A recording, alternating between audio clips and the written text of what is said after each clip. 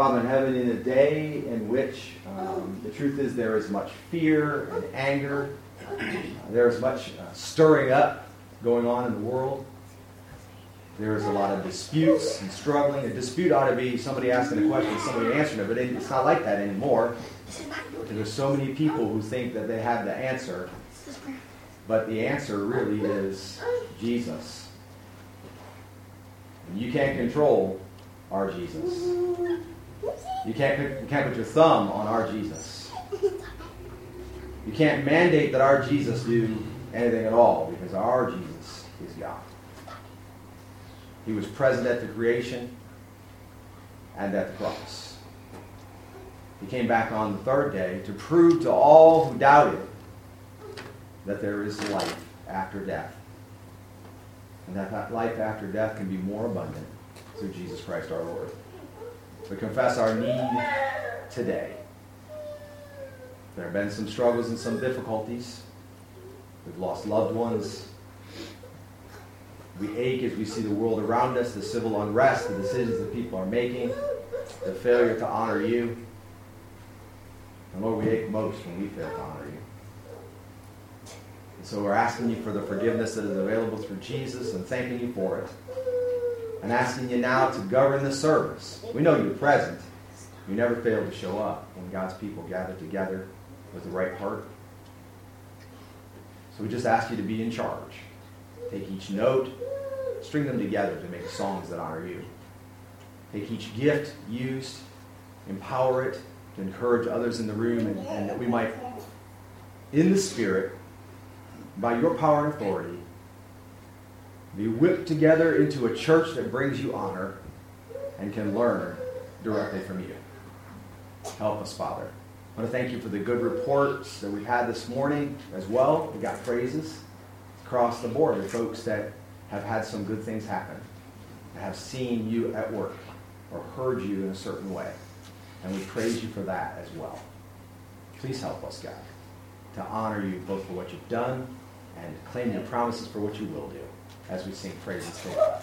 In Jesus' name, amen.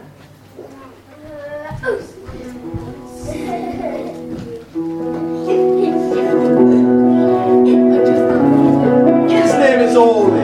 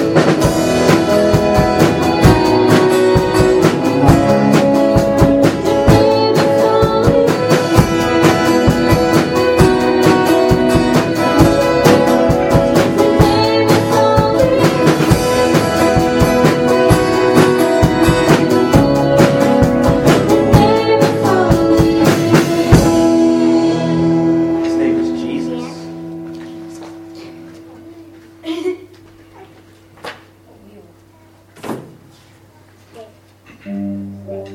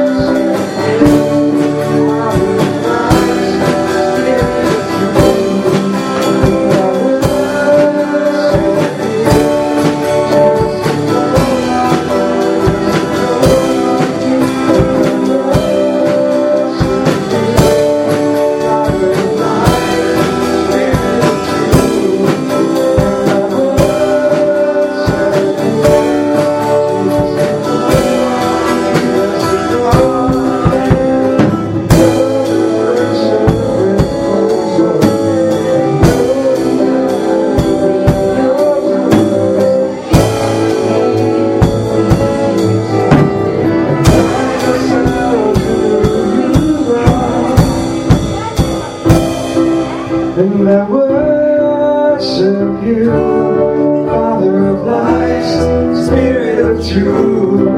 And I worship you,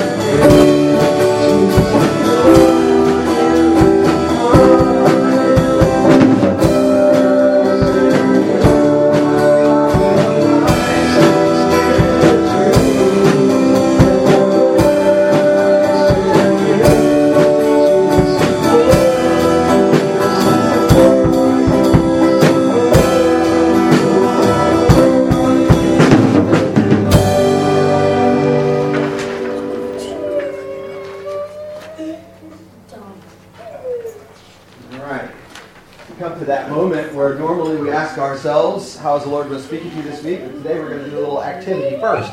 You may or may not remember, but our spiritual discipline that we are focusing on during this 6 months, and only for a month more, is actually journaling. Okay? And so I have before me a page of a journal. What is wrong with this page of journal for those of you who have eagle eye eyesight? It's blank. It's blank. So the key step to journaling is to get a piece of paper and something to write with. I've completed that first step. Okay? Completed that first step. And so if I could, here's what we're going to do. We're going to do a little activity together. We're going to say a little prayer here in a second, since the Lord will help us do this activity. So kids, I'm going to need you to participate, and you stop talking to each other. Okay? And listen up here. All right, thank you very much. Okay. So we're going to do a little activity, and we're going to write 3 sentences on this page. But as we write those 3 sentences, no one is allowed to contribute more than 1 word in a row. Okay? So we're going to write a journal entry together as a team, as a church, as a gathered body of believers. Okay? So in a second, I'm going to lead us in a brief prayer that God would lead us to the journal entry. And today's date is October 25th. I'm going to write that in the corner so nobody gets to cop out and say, well, we wrote October 25th. Right? That's all taken care of. Right? And then right here on this line is going to start the first sentence, and then I'll put a dot in the middle of the page for the second sentence, and a dot toward the bottom of the page for the third sentence. Okay? All right, here we go. Let's pray together. We're going to pray in unity. I want you to pray with me because it's important because we're doing this together. Okay, here we go. God, this is your day. This is not a subtle reminder that we should and can practice journaling by way of wanting to grow in Christ. So help us, Lord. Please, as a body, unify us from the youngest to the oldest to put together the words of 3 sentences for this journal entry. And may it forever be a reminder to us that we let you be first in all things, including journaling. In Jesus' name, amen. Okay, here we go. So, somebody give me the first word. Get one word. Stand.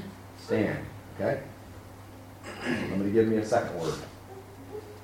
It can't be Mary Kay. United. What? United. Okay, united. Okay, now technically that could be a sentence, right? Period. Okay, so, all right. So Arden cannot give the next word. The first sentence is whopping, stand united. I like it, okay? It's actually kind of interesting. It could have been a title for the sermon today, which I'm sure you didn't know. Okay? So we're on sentence number 2. Somebody give me the first word. Anybody but Arden? What? Today. Okay? He says Jesus. We'll go with that. Ron said today. Can that be the second word? Jesus today? I think we could do that, couldn't we? Put a comma in there. Jesus today. Now we know this is not a sentence. Jesus today is not it's a phrase, but it's not a sentence by itself. There's no verb, right? So we need a third word, and we have Jesus, comma, today. We. Now we have somebody that's doing something. Walk. Beautiful. Together. I like it. Arden? Period.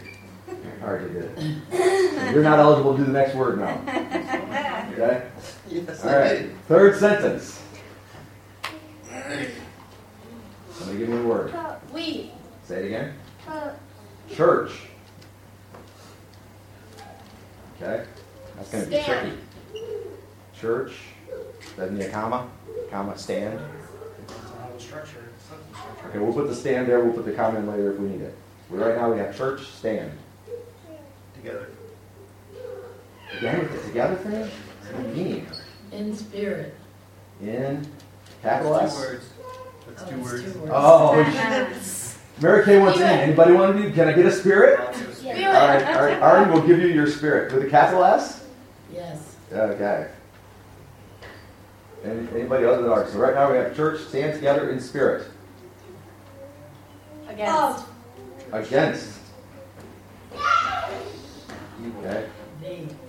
Evil. We want the before evil.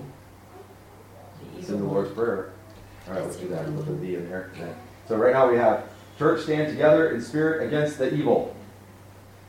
One. Period. What? Period? Period. Okay. So this is our journal entry for October 25th as a church. First sentence, stand united. Second sentence, Jesus, today we walk together. Third sentence, church, stand together. I think it is a comma, right? Church stands. Church stands together in spirit against the evil one.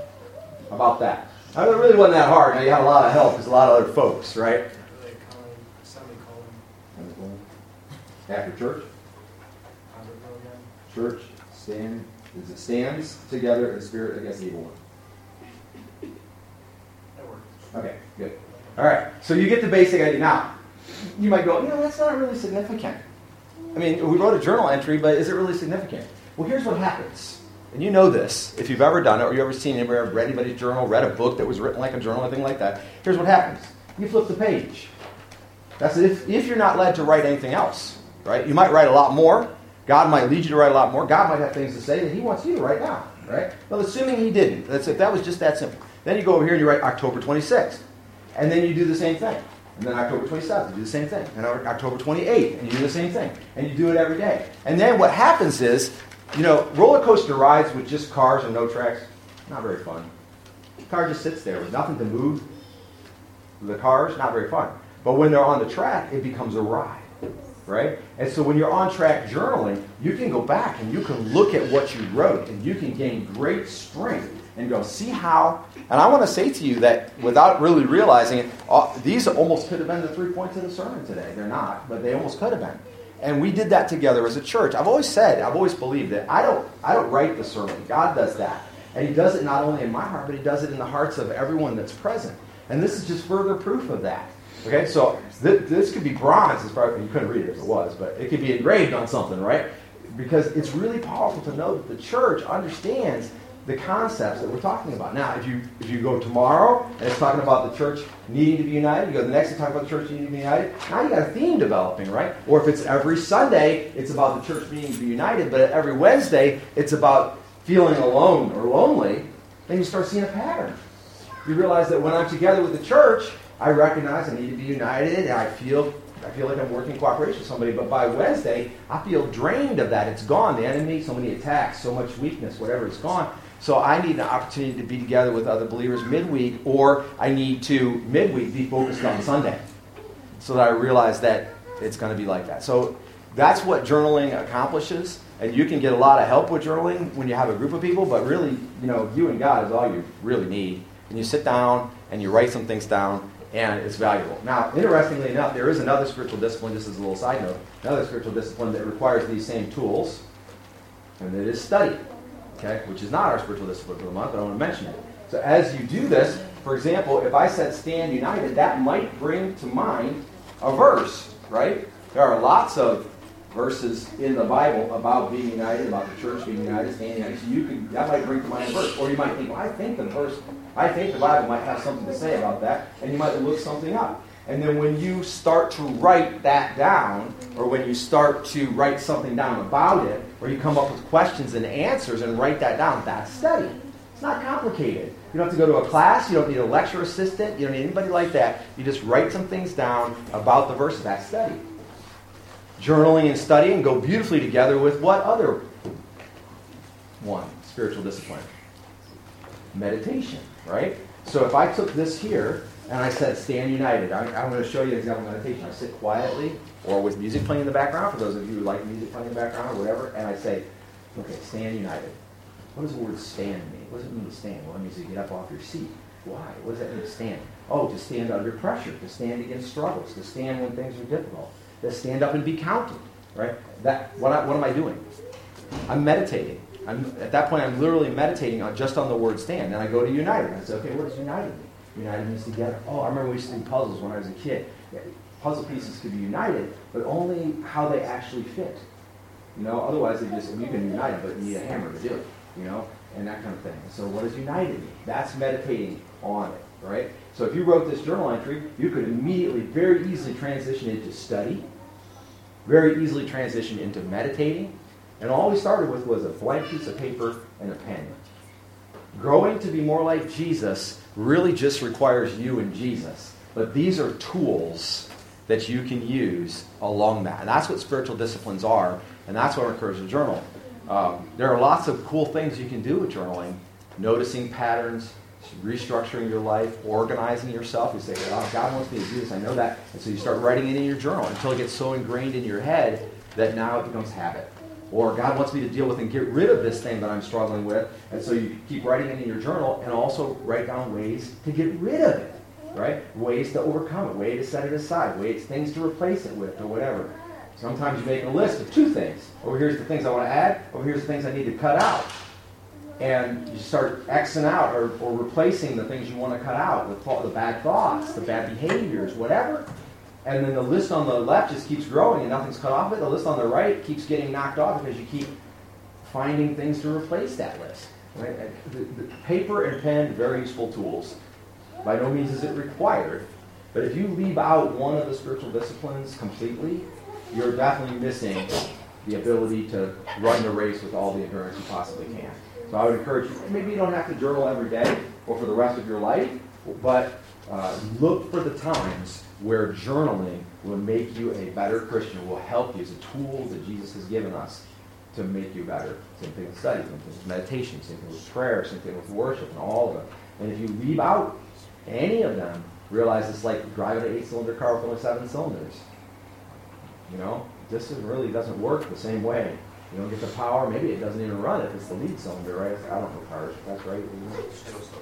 Oh, so RJ says it'll probably slow run. It'll just run. It'll run. There you go. So we don't want to run like crap. There's the moral of the story, right? Yeah. Okay. So now we come to that moment of time. How have you, either through journaling, through prayer, through reading in the Word, through meditation, what have you heard, seen this week? I had a moment this week where the Lord was kind of speaking to my heart, and I about broke. I was trying to drive my car, and I started crying. It's never good to drive your car while you're crying because it's not really safe. But maybe you have something you want to share. RJ's hand is up. What do you got, RJ? I was finishing some painting on my house on Thursday, and my buddy Charlie came over, and we were talking, and we actually got on the topic of writings because I like writing. I am a horrible speller. My grammar is absolutely terrible, but I like writing. And I was telling him part of the reason why I got into writing was because in high school I had serious anger problems and some mental issues, and my therapist told me about just writing things down. And one of the biggest things that she told me was, when you write things down, you can literally write whatever you want, however you're feeling. Nobody ever has to know. It's just you and a piece of paper. It's an outlet. And it really does. And me and him were talking about it. I'm like, man, if that it was able to get so much stuff off your chest that you can't say to people, or you think you can't say to people, and you can just write it down. And it's because the biggest thing is it's not good to hold stuff like that in, because eventually it builds too much and then you just explode. And that was what I had the problem with a lot. I would just hold all my problems in. I wouldn't tell anyone. I wouldn't want anyone to know. And then I would just explode and go off on whoever was by me. And so, like you were saying, because then when you write down, when you go back, like some of the stuff I wrote down 10, 15 years ago, I still have. And reading some of it, it's like, man, I was really in a dark spot. Yeah. So you can see how far you've come from where you were. And you can see some of the obstacles you've overcome. And it gives you that sense of uplifting, like, hey, maybe I am really not a bad person. Because I know it's one of the things that I've struggled with a lot is I'm just a horrible human being and I'm absolutely worthless. And going back and reading and looking at some of the stuff I've accomplished, it's like, I'm really not that person. And then especially when you can put God into it and you can say, okay, and even God says I'm not that type of person because he sent Jesus to die for me. Amen. So if I'm that important to someone like that they would die for me so I can be saved, then I'm really not just a worthless human being. That's a good word. Much encouragement to be found in journaling and listening to the Lord as you do so. Okay, who else? Anybody else? I like to say, this week when I was at my Bible study, we were talking about God and who he is, and also who we are in him. Mm-hmm. In the Bible, there is a lot of things about who we are in him. Amen. I feel like that is very important to know who you are in Christ so you can behave that way. Amen. And it's not just about behavior, it's about a lot of things. Yeah. And so we have a list. I have a list of who you are in Christ. If anybody wants one, I'll copy it. That would be cool. She's got a list of how the Bible teaches who we are in Christ. If you'd like to use that, maybe in your prayer meditation time, or add it to your journal, you can copy it up. We can make copies in the office if you want to do that before we go. Yep, that'll be awesome. All right, good word, good word. Anybody else? Going once? Going twice? All right. I'm going to ask Brother Tony Tate. I don't know if you knew I was going to do that or not, brother, but I'm going to ask you to pray with us as we transition back into tithes and offerings and the rest of worship. Father, gracious Father, we thank you for this time. We thank you that you were ever present before we even started the words, the worship. It all comes together because truly you hold it all together. And so you hold us together with your truth, your love, and your grace and mercy. Even in this week, after the service, God, that we find your peace, transcends all understanding. We thank you for this time. In Christ Jesus' name. Amen.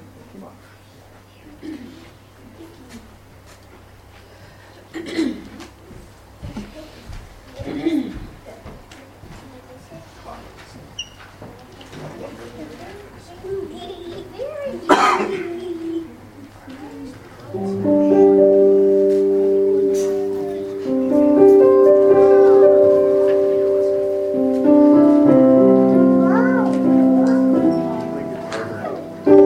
you stand with us on these next few songs?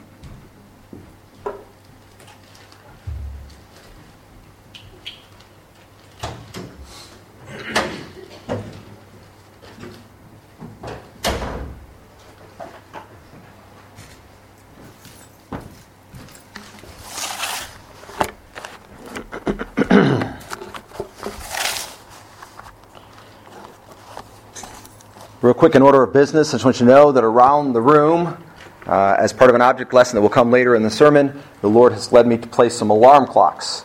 So the alarm clocks are all set to go off at the same time, so don't panic. That's not a fire alarm. We're not having a terrorist emergency, anything like that when that happens. If you are seated near one of those alarm clocks, when they do go off, you can shut it off. Okay? So we'll take charge of the nearest alarm clock to us, or anybody can, just to make sure that it doesn't just go on blaring for however long. Don't snooze it, if you would, but actually shut it off. Okay? All right, that being said, I want to tell you a brief story to kind of highlight what we're going to talk about today. You see the topic of the sermon is exclusive seating. This continues the sermon series that we've been working through. Some mistakenly have said that this is a sermon series that is literally out of the book of Hebrews. You'll recall that earlier on we had a sermon that was largely based in the book of Philippians, and today our sermon will largely be based in the book of 1 Corinthians, though we will use verses from Hebrews to make sure that we tie it to what we've been learning. The gist of, without getting back into the details of it, the gist of this sermon series has been the transition from, let's call it, simpler teachings to deeper teachings, or milk teachings to meat teachings of Christ. And we first began talking about how you just can't do that if you are dull of hearing or off the way. Dull of hearing because you just won't hear, you won't be corrected, directed, learn, etc. And off the way because it requires God to make that transition. Okay, that was way back at the beginning, over 2 months ago. If you haven't heard that sermon, it's online. You can listen to it. I can send you a link. That being said, we went from there into what those fundamental teachings are, and then we went, and kind of by transition over the space of 2 or 3 sermons, into deeper teachings. We are now in what I would call the deeper teachings of that sermon series. As a Christian, I think you will forever be both in the simpler teachings and also in the deeper teachings. You may see yourself edging forward very proficiently in the simpler teachings of Christ over your whole life, right? If you have accepted Jesus Christ as your Lord and Savior, if you have become a Christian, if you've been born again, then you basically understand the simple principle of love your neighbor as yourself, love the Lord your God with all your heart, mind, soul, and strength. And so you're going to edge forward in those simple things. That's a simple teaching. Now, when you break those things down and you get into them and you really look at what that requires of us and so on, you may run into some deeper teachings, and those you may chew on them for weeks or months, and then all of a sudden take a big leap and go, oh, this is exactly what God wants from me. I recently had an experience with that myself, and it's happened a lot through this sermon series, but something completely different that I started kind of just beating myself up over about 6 months ago, and just could not find what I felt was like the Lord's answer about that thing. And then this last week, I went through actually it was last Thursday, Friday, a week ago, Thursday, Friday, I went through a spiritual struggle, and out of that found that answer, and I kind of leapt forward to a new stable place, and I hope I'll never go back to that old place of not knowing that answer. Sometimes chewing on the tougher stuff is like that. We are in the tougher stuff today, okay? So it's going to be quite a bit of Scripture, and then I'll boil it down for you and help you see what it is that the Lord is trying for us to see. Okay, now I'm going to tell you a story from my life that's going to help put this in perspective. Many years ago, I used to work at Radio Shack. I was a salesperson at Radio Shack, and I became a key holder, which is kind of like an assistant manager. They didn't have an assistant manager. They had one manager who was salary, and then they had salespeople. And then amongst the salespeople, they would pick somebody to be a key holder, and that person made deposits. That person locked up the store, opened the store if it was in the morning, that kind of thing, shut everything down, supervised the other employees, and so on. And I became a key holder, and I was relatively young at the time. So Christmas Eve comes, Radio Shack is open, and you can imagine what Radio Shack was like then on Christmas Eve, because it was the heyday, the young day of everyone buying camcorders and these cool, awesome cell phones that you could put in your car that was a base unit like this with a cord, just like you have on a phone in the house, and a handset. And you could pick it up and you could dial on that little handset, and it was attached to this box unit that was in your car, and it had like 6 milliwatts of power, and so it would reach about a mile to a cellular tower if there was one, and you could actually make phone calls from your car, and they had just been out for a year or two. And so Christmas Eve, people are in there buying cell phones left and right, and they also had one that was a big clunky box phone that was like this. Some of you may have actually seen those, had an antenna come off the top. That one was twice as expensive and almost as powerful as the one you could put in your car. And camcorders, stereos, satellite dishes. This is back in the day. You get a satellite dish and you could actually watch HBO. It was unscrambled. So you could watch HBO for free if you pay about $1,000 for a satellite dish, and all of these other movie channel and everything like that. And so we were selling here, and this is like, a satellite dish was like 100 items that you had to buy. So you could install this in your yard and run the cable and have the thing in the house and everything. You had to assemble the dish and all that. And we were selling all those things, and they were going gangbusters. And I was on commission making 6 3/4% of whatever we sold. So every time we sold a satellite dish, I made $67.50 or more, depending on whatever they added on, you know. And every time we sold one of those $1,200 cell phones, I made like $80 every time. So I'm making money hand over foot. Well, I was supposed to be off at 3 o'clock. And everybody was coming to my house on Christmas Eve for Christmas Eve dinner at 4 o'clock. So at 3 o'clock, everybody's working, including me, and we're selling stuff like crazy, trying to get them out the door as fast as we can. And people, there's this mad rush on, and I don't know if it was a booming economy or what at the time, mad rush on everybody buying everything at Radio Shack, and people are making tons of money. So at 3 o'clock, I didn't want to go home. Not only did I not want to go home, my boss didn't want me to go home because they were lining up 3 deep to buy things for $500 and $1,000 at the register. And he's like, we're going to miss out on all this money. I don't want you to go. So at 3 o'clock, I didn't go. And at 3:30, I didn't go. And at 4, I didn't go. And then I'm getting phone calls on the Radio Shack phones, pre-cell phone days. I'm getting phone calls on the Radio Shack phone going, hey, how's come you're not coming home? How's come you're not coming home?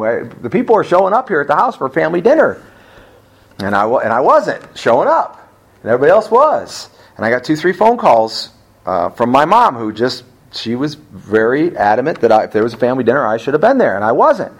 And so then 4:30 comes, and she's like, I'm ready to put the food on the table about 4:30. And now I see the clocks, 4:30. And they sold a bunch of clocks there, so they all said approximately 4:30. And I'm going, I'm not at home. And I sold about $1,000 stereo unit or something. And I'm not at home, but I just made another $67.50. You know, how can anybody be upset with that? About 5 o'clock, we were supposed to close at 6, and about 5 o'clock, there was just this tiny lull, and there was no line at the register, but there was about 10 people in the store making purchases, and you're supposed to approach them and sell them, you know, as a salesperson, supposed to sell them whatever they needed. And I went to my boss, and I said, I really got to go. I said, I'm already over 2 hours, and I said, my family is there for Christmas dinner at my house, and he's like, well, and he looks around, he's like, fine, go. And he's kind of mean to me about going because he didn't want me to leave because there's money to be made, and he didn't understand why I wouldn't want to stay and make the money, but I'm like, I really got to go. And so I had bought early in the day, I had bought a used clearance stereo, and I real quick, I loaded it in my car, and I drove to my house. It's a house I live in now, right over here in Northwood, kind of on the edge of Oregon and Toledo, and like right there where Northwood's really skinny. But anyway, and I get to the house, and it's probably about 5:30 or so, and sure enough, they had held dinner as long as they could, and they're all sitting literally everywhere there is to sit in my house, having, which wasn't my house, my parents' house, but anyway, they were having dinner, and I go in, and guess what? There's nowhere to sit. So I'm pushed by my mom to come home to participate in family dinner, and then I get there, and everybody's got a plate, and everybody's eating, and nobody missed me. Nobody's got any problem with eating. They're all eating. It's all fine. And then I go in, and I'm like, where am I even going to sit? There was no standing room in the kitchen, even. There's people standing in the kitchen. And then so my mom, being a loving person she is, she gave me a plate, and it's cold outside, bitter cold. I think it was sleeting, actually. And I'm like, I'm not going to eat outside. I'm not going to go back and eat in my car. And so I wound up kind of weaving through the living room and all squeezing between no social distancing here, squeezing between all the little cousins and everything that were there. And I go and I sit on the stairs. And I sit on the stairs out of view of everybody, disconnected from everybody. Nobody talked to me. Nobody, maybe it was a couple of excuse me's as I'm walking through the room. There was no, oh, hi, oh, thank goodness Danny's here, or anything like they used to do, right? But now I get there and I sit down and I start eating my food. I want you to bear that in mind then as we go to this scripture, because some things were happening there. There was a dynamic that was taking place there that is also taking place in the kingdom of God, and Jesus and his apostle Paul in particular wanted us to see this and change it, fix it. It's not right. Okay? All right. So, that being said, now maybe you got a hoot, a holler, and amen, and we go to 1 Corinthians chapter 11. Amen. Amen. Thank you for those of you who participate in my little object lesson. We now turn it over to the word of the Lord. Not what I think, not what you think, but what God thinks. Here we go. You ready? It is chapter 11 and chapter 12. We will not stop and explain every little detail as it goes by, but you need to see that this is an overall teaching about all the same thing that Paul is talking about, and we cannot miss the overarching teaching, which is what we usually do. It's 10 and 11. I said 11 and 12. It's 10 and 11, okay? So it's chapter 10 that I'm starting with. For I do not want you to be unaware, brethren, that our fathers were all under the cloud and all passed through the sea. I want you to see the word all there. And all were baptized into Moses in the cloud and in the sea, and all ate the same spiritual food. The emphasis in these verses is on the all. They all were under the cloud, all passed through the sea, all were baptized into Moses, and all in the cloud and the sea. And all ate the same spiritual food, and all drank the same spiritual drink. For they were drinking from a spiritual rock which followed them, and the rock was Christ. Okay, now we know, not necessarily literally, right? But Paul is teaching them something really important here, and it spans these full 2 chapters and is often missed. Verse 5. Nevertheless, with most of them, God was not well pleased. So in other words, there was a large percentage of them that God was not well pleased, even though they all were part of that.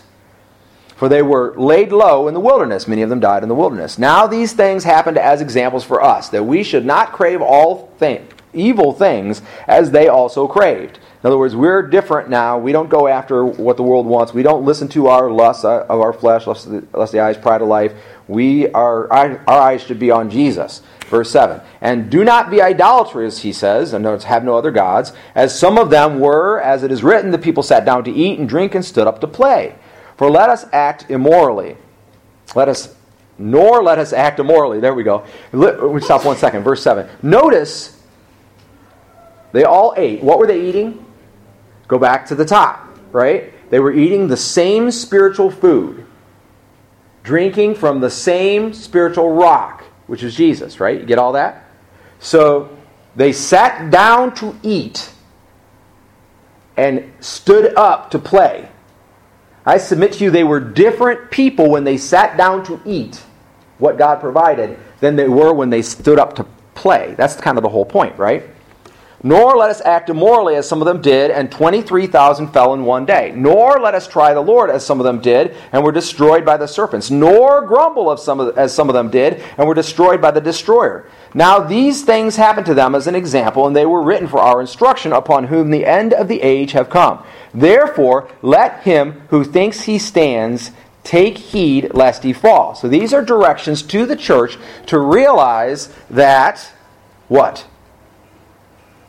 Even though you may be eating of the same spiritual food, even though you fit under that same umbrella, even though you have a seat at the same table, if you engage in these other activities, you can fall. You can pay. And so even though you think, well, I might not be falling right now. I might be doing what's right now. Take heed lest you fall. They ate from the same food. They had the same teaching. They were okay in Christ. Essentially, they didn't know Jesus, but they knew of the Christ, the Anointed One, the Messiah, that God was pointing toward, and so on. They had the gist of it, but many of them fell nonetheless. He says, 13, no temptation has overtaken you, but such as is common to man. And God is faithful, who will not allow you to be tempted beyond what you are able, but with the temptation will provide the way of escape also, that you may be able to endure it. Notice that they all ate, but this is a different all. Right? This temptation is common to all. Not just all those who ate of the spiritual food, not just all those who were under the cloud or led by God or drank of the spiritual rock, right? Not just those, but all people face this temptation, and God is faithful to provide the way of escape also, that you may be able to endure it. 14. Therefore, my beloved, flee from idolatry. Again, that's having anything that's really important to you that you would put even remotely up on a scale of Christ. It doesn't have to be equal or above, but even if you start to elevate things, worship things other than God, for example, that would be idolatry. Worship is to declare the worth of things other than God. That would be idolatry. 15. I speak as to wise men, you judge what I say. Is not the cup of blessing which we bless a sharing in the blood of Christ? So now we understand we've begun to talk in kind of figurative terms, so we've begun to talk about the Lord's Supper. Is not the bread which we break a sharing in the body of Christ? Since there is one bread, we who are many are one body, for we all partake of the one bread. So in other words, he's saying, you have a seat. If you are a follower of the Lord Jesus Christ, if you are a believer and born again, you have a seat at the table. Understand? You have an exclusive seat, a spot for you at the table. And what table is he talking about? He's talking about the Lord's table. Right? Not your dining room table or somebody else's dining room table or a table in the fellowship hall, but he's talking about the Lord's table. Okay, verse 18. Look at the nation Israel. Are not those who eat the sacrifices sharers in the altar? So he's talking about, hearkening back to Leviticus and the way things were set up in the tabernacle. So after they did their sacrifices, the extra meat, the priests and like that were allowed to eat. Right? So they shared in the altar by eating the meat that was sacrificed. 19. What do I mean then? That a thing sacrificed to idols is anything, or that an idol is anything? No, but I say that the things which the Gentiles sacrifice, they sacrifice to demons, and not to God. And I do not want you to become sharers in demons. You cannot drink the cup of the Lord and the cup of demons. You cannot partake of the table of the Lord and the table of demons. In other words, as if I said to you, you have a seat at the table of the Lord, but if you get a seat at any other table, your seat at the table of the Lord is disqualified. You can't have both, right? So if you have a seat at the table of the Lord and you know you have that seat, then you cannot have a seat at the table of demons, which would be really easy to do without realizing it, because we're pressed so hard by media of all kinds, even by the world, by our flesh, etc., to partake of something else, to find our joy, to find our value in something that is not God. If you have a seat at the table of the Lord, you cannot have a seat at the table with demons. If you have a seat at the table with demons, you cannot have a seat at the table of the Lord. And before you say, oh, I would never, we can say that while we're here worshiping God and listening to the Word. But remember, they sat down to eat from the spiritual rock. They drank. They sat down to eat the spiritual food provided by God. They were taken care of by God, and they got up to play. They allowed themselves to compartmentalize their life. They were two different kinds of people. They were faithful in the Lord while they were at the Lord's table. But when they got up from the Lord's table, they were walking right essentially to the table of demons. Verse 23. All things are lawful, but not all things are profitable. We've heard these verses before, but now I want you to hear them in the context of what he's talking about. In other words, you can do anything. It's all lawful now. But not all things are profitable. All things are lawful, but not all things edify, which is to build up. We're supposed to build up. Let no one seek his own good, but that of his neighbor. Eat anything that is sold in the meat market without asking questions for conscience sake, for the earth is the Lord's and all it contains. In other words, there's no food, as long as it's not literally like disease or something, that you can't eat. But there may be qualities of certain foods that rule it out. And he goes on to talk about that in verse 27. If one of the unbelievers invites you and you wish to go, eat anything that is set before you. So if you sit down at somebody who doesn't know Christ's table and they offer you food, you just eat anything that's set before you. Don't ask.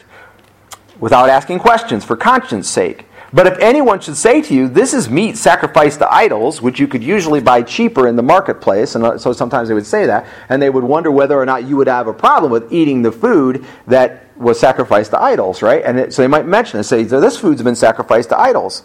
If anyone should say to you, this is meat sacrificed to idols, do not eat it, for the sake of the one who informed you, and for conscience sake. In other words, it's not about you. It's perfectly fine for you to partake of those things. But when the person starts to say to you, hey, this food was sacrificed to idols, are you okay with that? Is that a problem? Then you say, okay, well, I'm not going to eat it. But it's not about you that you're not going to eat. It's not that you're worried about falling into a trap or whatever. It's the fact that it offends their conscience, or it leads them to a place that they think an idol is something. Okay? People say, well, I'm not going to refuse to eat it because I don't want them to think that an idol is something. But what did Paul say an idol is?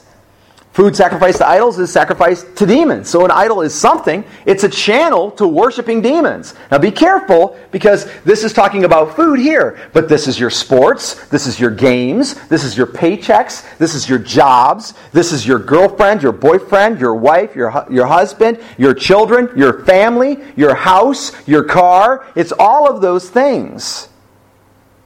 If that thing, by somebody's understanding, is connected to an idol. So in other words, Christians don't not play the lottery because it would be a sin to do so. You don't play the lottery because somebody eventually is going to run into you and they're going to think it's a sin to do so, and you would be offending their conscience. You play the lottery if you want, but realize at some point in time that's not to edify. It's not going to help somebody. When you do that, somebody's going to see that, and you're eventually going to offend their conscience. Notice that all of this is about putting yourself out. It's about self-sacrifice, right? Jesus came as a self-sacrifice. He did that for us. And we're to do the same for others. He says, 29, I mean not your own conscience. Don't worry about you being offended or you actually worshiping demons, or you know who you worship and it's God alone, but the other man's. Why is my freedom judged by another's conscience? If I partake with thankfulness, why am I slandered concerning that for which I give thanks? Whether then you eat or drink or whatever you do all to the glory of God. Give no offense either to Jews or to Greeks or to the church of God, just as I also please all men in all things, but seeking my own profit. Not seeking my own profit, but the profit of the many that they may be saved. In other words, he was constantly putting himself out there. He was giving up his best situation. He was giving up his money. He was giving up his time. He was taking a risk of being arrested, taking a risk of being killed. He was constantly giving up what was best for him to try to reach people for Christ. Now, the whole chapter as a whole is written to the church at Corinth to help them to understand that there is a problem in the kingdom of God. Are you beginning to see what the problem is? We'll go a little further. Now he's going to talk about Christian order, so he's going to get pretty dialed down on what's going on in the church. He says in verse 1 of chapter 11, be imitators of me just as I also am of Christ. Remember, that comes right on the last verse 33, which said, just as I also please all men in all things, not seeking my own profit, but the profit of many, that they may be saved. And then he says, be imitators. In other words, be like that. Be like I'm talking about, just as I also am of Christ. Now I praise you because you remember me in everything and hold firmly to the traditions just as I delivered them to you. But I want you to understand that Christ is the head of every man, and the man is the head of the woman, and God is the head of Christ. Every man who has something on his head while praying or prophesying disgraces his head. So this is what people usually do. They drill down on this and they start saying, well, men should not wear hats while they pray. I wouldn't say that's incorrect. But that's not what he's actually talking about, is it? This is all part of this discourse. He says, every man who has something on his head while praying or prophesying disgraces his head. But every woman who has her hair uncovered while praying or prophesying disgraces her head. So we always tell women that, taking it literally, we always tell women that they shouldn't wear a hat while praying. Paul, if you're taking it literally, Paul just said if they don't wear a hat, or he'll go on to say have long hair, they would actually be disgracing God while praying, if you're taking it literally. But that's not what he's actually talking about, is it? He's talking about this deeper teaching that we're trying to understand. I'll go back to the beginning of 5. But every woman who has her head uncovered while praying or prophesying disgraces her head. For she is one and the same with her whose head is shaved. For if a woman does not cover her head, let her also have her hair cut off. But if it is disgraceful for a woman to have her hair cut off, let me go back to the beginning of 6. For a woman does not cover her head, let her also have her hair cut off. But if it is disgraceful for a woman to have her hair cut off or her head shaved, let her cover her head. Did you hear that? So in other words, if he's saying, if you've determined that this is disgraceful or bad, then let this be done. Let there be a solution. Okay? Now, continuing on the same thought. 7. For a man ought not to have his head covered, since he is the image and glory of God, but the woman is the glory of man. For man does not originate from woman, but woman from man. For indeed, man was not created for the woman's sake, but woman for the man's sake. Which is true if you remember Adam and Eve. Okay, I'm not going to go there. Just remember the Bible. 10. Therefore, the woman ought to have a symbol of authority on her head because of the angels. So he's talking logically, it should be like this. However, in the Lord, neither is woman independent of man, nor is man independent of woman. So in other words, now he's saying, you got all these teachings, right? And you figured out all these rules about who should wear a hat, and who shouldn't, and who should have long hair, and who shouldn't, and who's disgraced if they're shaved, and who isn't. You guys got all this down. You've nailed it. But actually understand this. That's what the however is. But this is what's actually more important, what you need to understand. In the Lord, neither is woman independent of man, nor is man independent of woman. For as the woman originates from the man, so also the man has his birth through the woman. And all things originate from God. So now he's creating a unity or an equality in Christianity that I'm just going to say to you did not exist in their society. Women had no rights whatsoever, and he just gave the woman rights over the man. And the man rights over the woman too. He just raised her to a position of equality plus. That's what he did. And then he goes on to say, judge for yourself. Is it proper for a woman to pray to God with her head uncovered? In other words, basically saying, what do I care? You figure it out. That's not a God thing. Does not even nature itself teach you that a woman has long hair? If a man has long hair, it is a dishonor to him. But if a woman has long hair, it is a glory for her. In other words, this is the logic that we go by. This is what our culture says. This is what people have always understood. For her hair is given to her for a covering. But if one is inclined to be contentious, listen, this is important. This is what he was getting at all this time.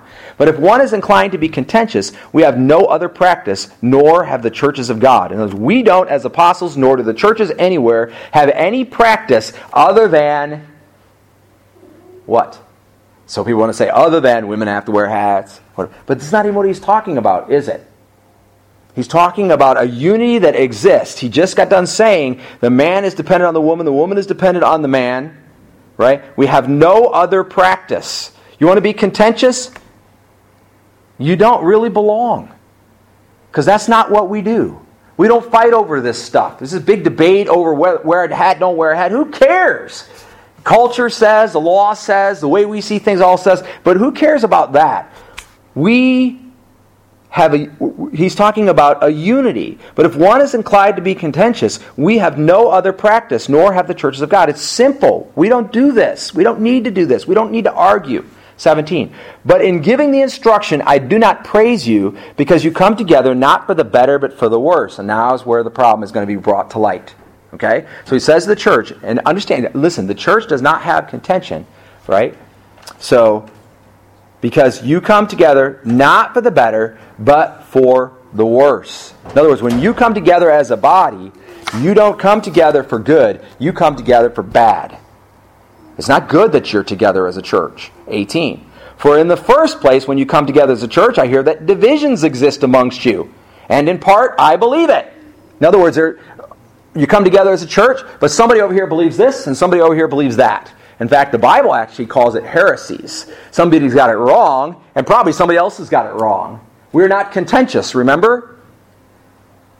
He says, you come together with divisions amongst you. And in part, I believe it. For there must also be factions, that word literally is heresies in the Greek, among you, in order that those who are approved may have become evident among you. So in other words, there has to be divisions, because some people got to be the mess up so other people can be okay. So you got to put somebody down so somebody else can be right. Verse 20. Therefore, when you meet together, it is not to eat the Lord's Supper. For in your eating, each one of you takes his own supper first, and one is hungry and another drunk. What? Do you not have houses in which to eat and drink? Or do you despise the church of God and shame those who have nothing?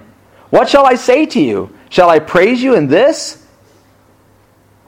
Shall I praise you? In this I will not praise you. So they were coming together for what they were calling the Lord's Supper, but they were basically having a meal, and at different times they did it different ways, and sometimes the rich would come bring their own food, and they would eat, and the poor would go home hungry, or they would sit there hungry. People who couldn't bring anything, they would sit there without. See, we're doing things that make people feel like second-class citizens of the kingdom. And we're doing it in the interest of being together. So we come together, but it's not for good, it's actually for bad, because the people who come, they feel like second-class citizens of the kingdom at best. What shall I say to you? Shall I praise you? Because you come together in these fellowships and things, you have time together, and you make people feel like dirt? And this, I will not praise you. Only a little bit left. Now he's going to get into the Lord's Supper. Remember that he did say in there, therefore, when you meet together, it is not to eat the Lord's Supper. That was in there. For I received from the Lord that which I also delivered you, that the Lord Jesus is in the night in which he was betrayed, took bread, and when he had given thanks, he broke it and said, this is my body, which is for you. Do this in remembrance of me. So he's giving them the basic parameters under which the Lord's Supper functions. Right? Jesus did this. We follow his example. In the same way, he took the cup, and after supper saying, the cup is the new covenant in my blood. Do this as often as you drink it in remembrance of me. For as often as you eat this bread and drink this cup, you proclaim the Lord's death until he comes. The huge phrase there is you proclaim the Lord's death. That's what the Lord's Supper is really about. Notice that he was saying when they were coming together for these love feasts, they weren't having the Lord's Supper. They weren't coming together for the Lord's Supper. But they ought to be coming together for the Lord's Supper. But they don't have the Lord's Supper every time they get together. Or do they? Okay? Therefore, whoever eats the bread or drinks the cup of the Lord in an unworthy manner shall be guilty of the body and the blood of the Lord. So we don't want to do that, right? That's pretty much obvious. 28. But let a man examine himself, and so let him eat of the bread and the drink of the cup. Take a look at yourself. It's always a dangerous thing to take a look at yourself, but do that. For he who eats and drinks judgment to himself. For he who eats and drinks judgment to himself if he does not judge the body rightly. Hang on. There it is. So you got to examine yourself, and the big chief question is what? Are you going to judge the body of Christ rightly? You follow that? It's not, did I lie last week? It's not, did I have an abortion when I was 17? It's not, did I get in a fight at the bar this weekend? Sure, those are things that you should repent from, but the thing that Paul primarily says we need to examine is, are we judging the body rightly? We'll come back to that in the points. For this reason, many among you are weak and sick, and a number sleep. This is not because some people lied. It's not because some people committed adultery, and maybe they didn't come out publicly about it or whatever. It doesn't have anything to do with that. He says it's about judging the body rightly. But if we judged ourselves rightly, we should not be judged. But when we are judged, we are disciplined by the Lord in order that we may not be condemned along with the world. In other words, if you're not understanding and you're in sin and you don't judge yourself rightly and repent and turn to God, you may well face the punishment. But specifically about not judging the body correctly, not understanding who and what the body is. Verse 33, so then, my brethren, when you come together to eat, wait for one another. So everyone comes together, we wait for one another. And I want you to see the phrase to eat. I want you to understand, if you haven't figured it out by now, he's not talking about taking the Lord's Supper. Have we got there? Do we understand he's not talking about taking the Lord's Supper? The Lord's Supper, as he's talking about it, is something more, something different than just the bread and the wine. Right? Because they didn't have the Lord's Supper every time they come together, but he's using the analogy of the Lord's Supper for every time they come together. You follow that logic? So then, my brethren, when you come together to eat, wait for one another.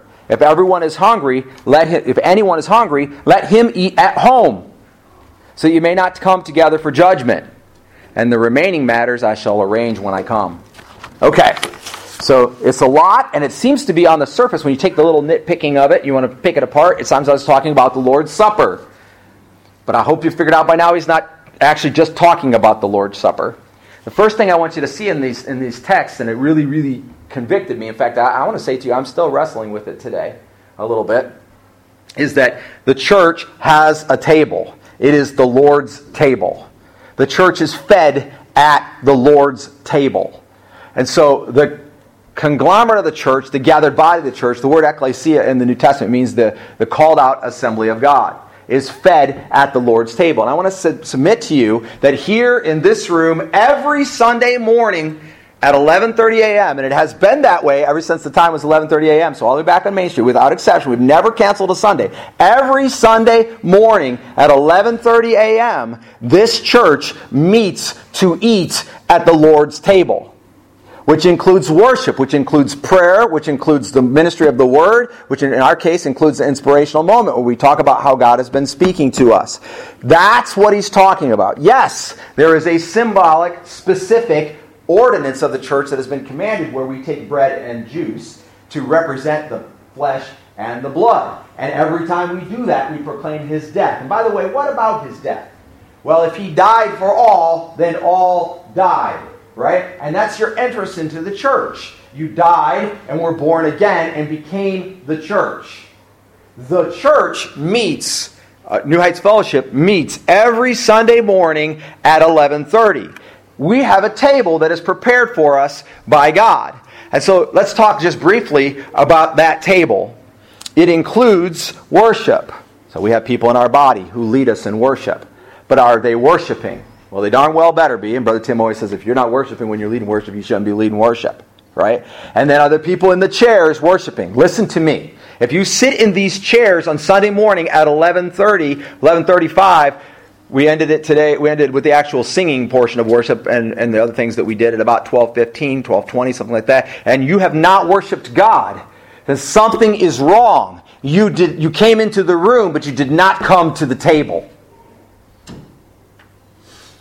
If we go to the Word, and we start preaching the Word, and you're not asking yourself, what does this mean? Or you're busy on your phone, or you're watching a video, or you're daydreaming, or you're falling asleep, or whatever, then you didn't come to the table.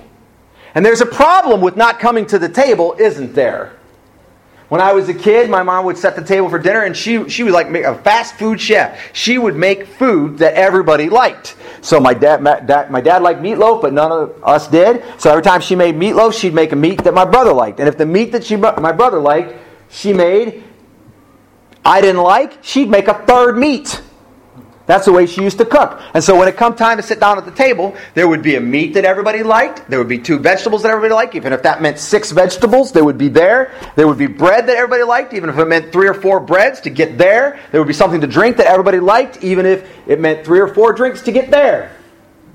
But when it came time to sit down at the table, your hands would be washed and you would sit down at the table. And listen to me. You would sit down at the table or you would not eat. If the family sat down at the table and you didn't come, then you didn't get to eat. Worse than that, if somebody wasn't at the table at the time, say it was 6:30, we're going to sit down at 6:30. Somebody didn't come to the table at 6:30. You know who ate at 6:30? Nobody. We don't eat until everybody eats. That's what she would say. And ultimately, we would come to a moment in time at 6:40 or 6:45 as the food's starting to get cold. She'd say, well, the food's getting cold. Danny's just not going to eat today. He didn't come to the table. So then I wouldn't eat. And if I came to the table at 20 minutes after we were supposed to start, so 6:50, and I'd say, oh, I'm so sorry I'm late, I didn't get to eat, she'd say, you can eat when we're done. That's the way it works at the Lord's table. If you don't come to the Lord's table when the Lord calls you, you're not going to eat. And hear me now, and I'm not trying to step on anybody's toes, but that also applies, unfortunately, very unfortunately, for those who are only present on streaming or only listening to this service on a podcast. You didn't come to the table today. I'm not trying to be mean, I'm not trying to be rude, but the reality is, when the table is a table, Paul was representing a physical table when he said the Lord's table. You don't come, you don't eat. You say, but yeah, I do. I sit at home and I listen and I worship when we sing. And I submit to you that you worship, you're singing your songs, but at 11:55, if you're thirsty, you get up and go to the kitchen and get something to drink. Nobody else in here needs to do that. In the middle of a worship, no praise team member walks down off the stage and goes to the drinking fountain in the middle of a song of the 3rd verse.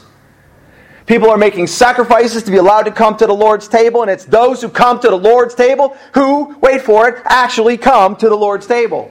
You can say you come to the Lord's table, but if you don't come, you don't come. The Lord's table, the church is that now.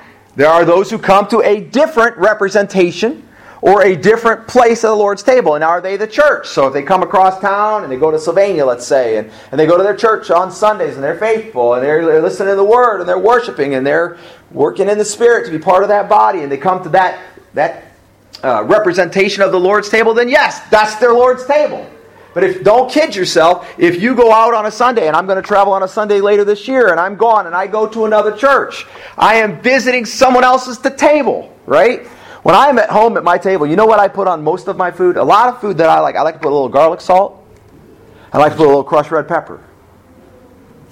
And about half the restaurants I go to when I'm eating away from home have crushed red pepper. They're pizza restaurants, Italian restaurants, something like that. About half of them have that. Guess how many people of them have garlic salt?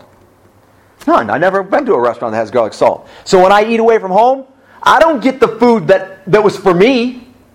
I don't get the food that was seasoned for me, that has my garlic salt or crushed red pepper on it. I don't get that, right? So when you visit another table, you're going to get the food, and so you have to have the right eyes and the right ears to then translate what the Lord said to you when you visit that other table, to translate it into the language that we would use, or the habits and the traditions and the relations and the connections that we would have. The Lord's table is here, and we are at the Lord's table right now. We have a deacon whose job, and he understands this, is to serve the Lord's table, and he serves us every Sunday morning. We have a preacher whose job is to bring the Word, which, if I could say this, is the milk and the meat, to the table every Sunday morning. And people are preparing themselves. And the preacher's preparing himself to preach, but the congregation is not preparing themselves to listen and be changed. And that was the problem. If you come together like that, you're not coming together for the good that God intended. We've come today to the Lord's table. And we started our service today at 11:35. I was greatly honored by that, actually, because that's when we were ready to start. Somebody was going, I'll start at 11:30. Keep the schedule. It's the Lord's schedule. I submit to you that today the Lord's schedule was to start at 11:35. There were people on Facebook showing up at 11:30 checking to see if it was there. Or at 11:35 they popped in because they got the little notification saying, hey, it started at 11:35. Right? But they didn't show up at the Lord's table. Or they showed up at a Lord's table that was empty. I got this one. There we go. It's going to happen again. Some folks came to the Lord's table today. Let me say to you that Paul is asking us, and the writer of Hebrews, as we'll see in a second, is asking us to take our seat at the Lord's table. Take your seat, for crying out loud. God has paid the ultimate price to set the table for you. Take your seat at the table. Jesus tells a parable. We won't go there and read it in the interest of time, but he tells a parable about a great wedding feast. And when it comes time to go to the wedding feast, people start making excuses about why they can't go to the wedding feast. I got a couple oxen I got to check out first. I just got married. I bought a piece of property and whatever. Stop making excuses! This is the Lord's table. We're going to come together and we're going to hear from God and hear from His Word, and we're going to worship Him and we're going to pray to Him and we're going to literally hear. Look at the inspirational moment. Who do you think wrote those sentences? Was it the body? Nobody put out but one word in a row. Who assembled those sentences? I can tell you with an absolute certainty it was them, because what the heck am I talking about right now? It was God that wrote these sentences, because this is the sermon for today. I didn't do it. I didn't even contribute a single word to the page. I asked a couple questions. That's all I did. And then you take that, you can put that right over here in between the points of my sermon, and you'll find that it's the same. God is saying, take your seat at the table, stop making excuses. Then, in the same parable, there were people in the highways and byways, and they all got invited in, and it still wasn't full. And the master comes and says, "This is not my feast is not full. Go invite some more." And so they go invite some more. And then finally the master comes walking through the wedding feast, and he sees one man there who's not in a wedding garment. And he says, "How did you come to be in here without a wedding garment?" And the man has no answer. And then he's kicked out into the outer darkness where there will be much weeping and gnashing of teeth. After they hunted him down in some back alley, laying in a pile of refuse, or in some restaurant somewhere, or some job that he was working and hated it anyway, and he got called to come to the wedding feast, and after he gave up whatever he was doing, divorced himself from wherever he was at, and he came to the table, and the Lord comes and said, "How do you get to be at the table today?" And because he didn't know he was at the table of the Lord, because he didn't know it was the Lord's table, and he didn't know that he got there because of the sacrifice of Jesus Christ, he didn't know that he'd been born again, he was cast out where there would be much weeping and gnashing of teeth. And that's the problem. First of all, the Lord's table gathers, and people go, I don't got to go. It'll gather again next week. I'm too tired. I'm too weak. I had too much trouble. I don't have enough money. I can't give. I can't serve. I can't do this or that or the other thing. And or they'll just cop out to some stupid excuse that doesn't even logically make any sense, and they don't show up at the Lord's table. But some do show up at the Lord's table, and you might be here right now at the Lord's table, but you're missing how you got here and why you got here. Listen, if there's nobody in this room that got there by their own strength,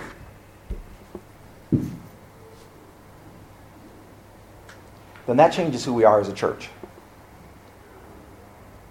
That means that if you didn't get to the Lord's table and to His provision by your own strength, because you were smart enough and figured it out, or about some kind of action plan, or because you followed certain rules or certain steps, if that's not how you got to the Lord's table, then your right to eat at the Lord's table is dependent on the one who put you there, which is Jesus, which is the sacrifice that he made. And so it does not matter what anybody looks like. It does not matter what hear me now, and this will step on your toes. It does not matter what your struggles are outside this room. It does not matter if you hurt.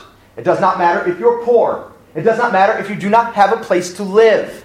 It does not matter if you are addicted to alcohol or drugs.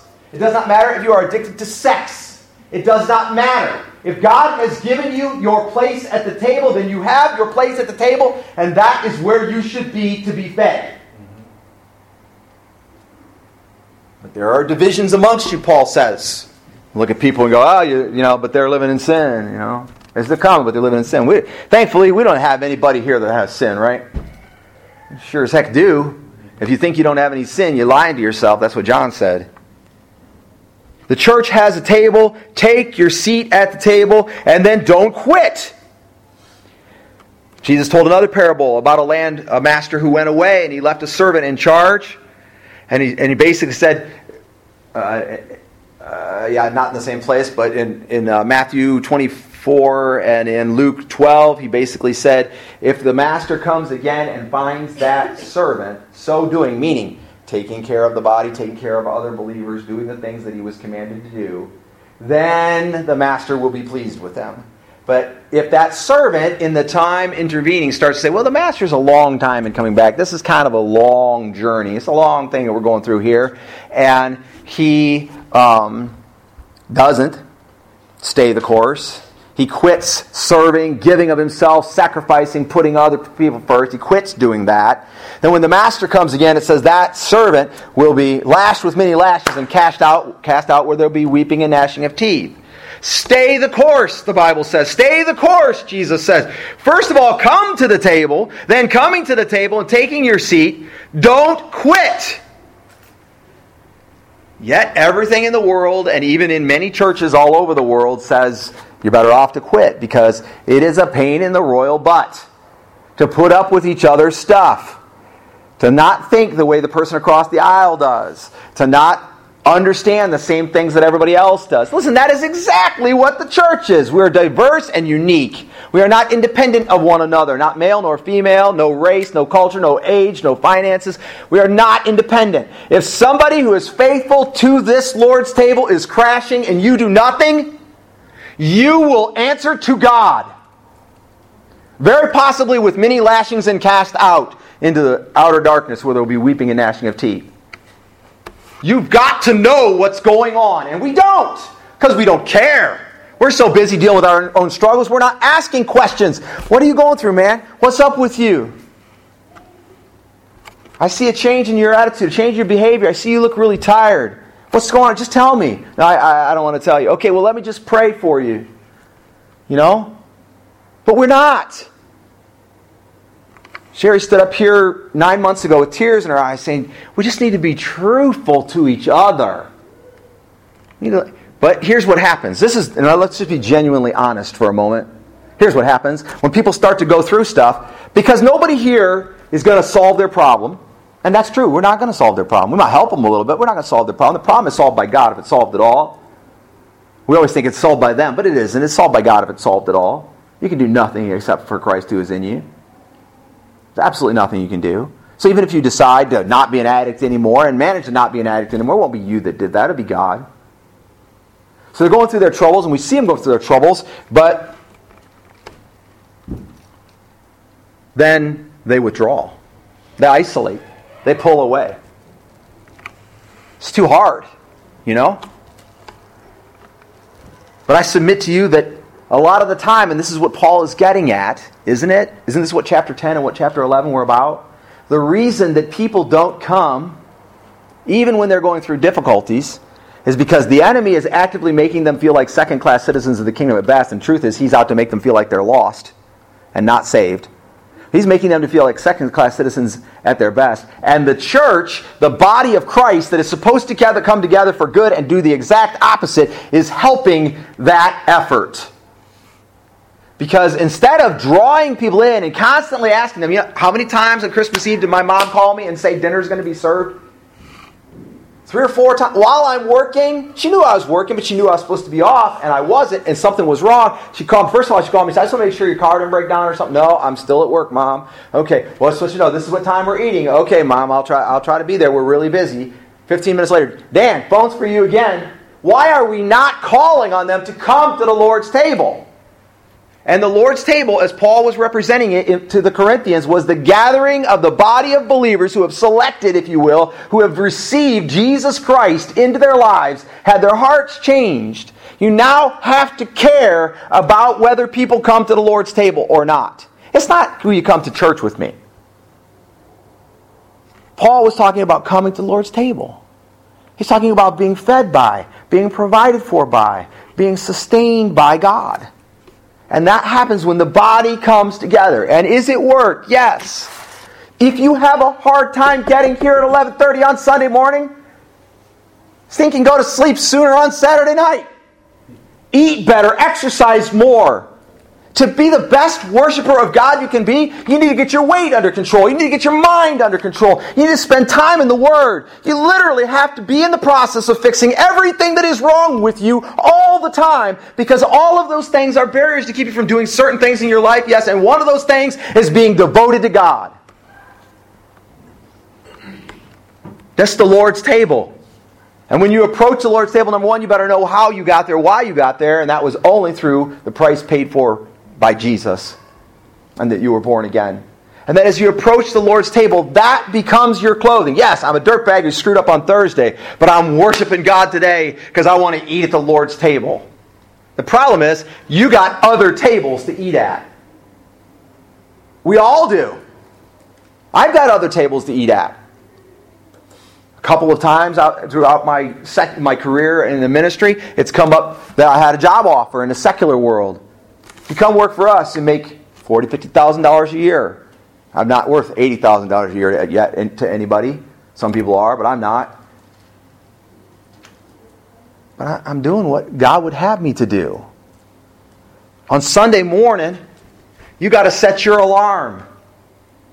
And when your alarm goes off, it shouldn't be, I'm going to snooze it because I don't want to get up because I'm tired because I stayed up late last night doing X or watching TV or because I worked too many hours this week or because my health isn't quite right or whatever. It should be, whoa, wait, it's Sunday! Yes! We're going to the Lord's table!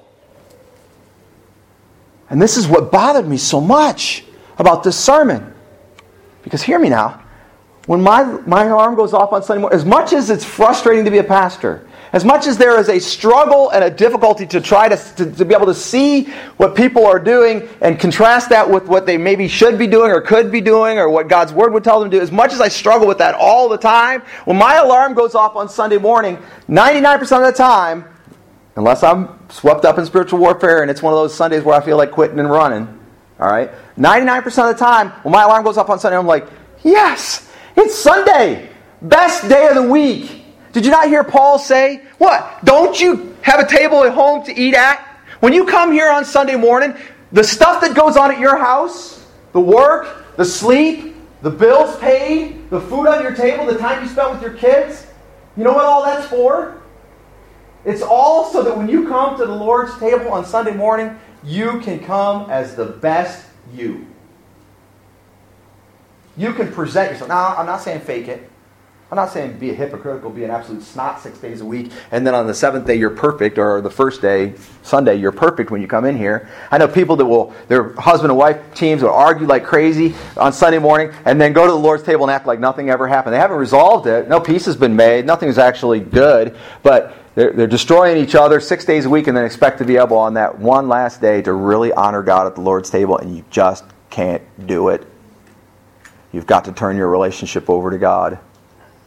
I know people that are so much about money. 6 days a week on Amazon, eBay, places like that, looking, searching out a bargain, trying to do better, buy a little something, you know. If I can get control of my life, if I can spend a little more money in just the way that I want to do that, listen to me. God has a plan for your money.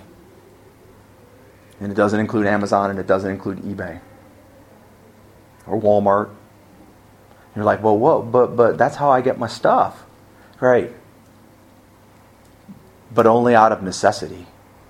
Only because if you don't buy food to put in your refrigerator, you can't later cook it. Your life is not about that. Your life is about this. It's not about your job and working extra hours.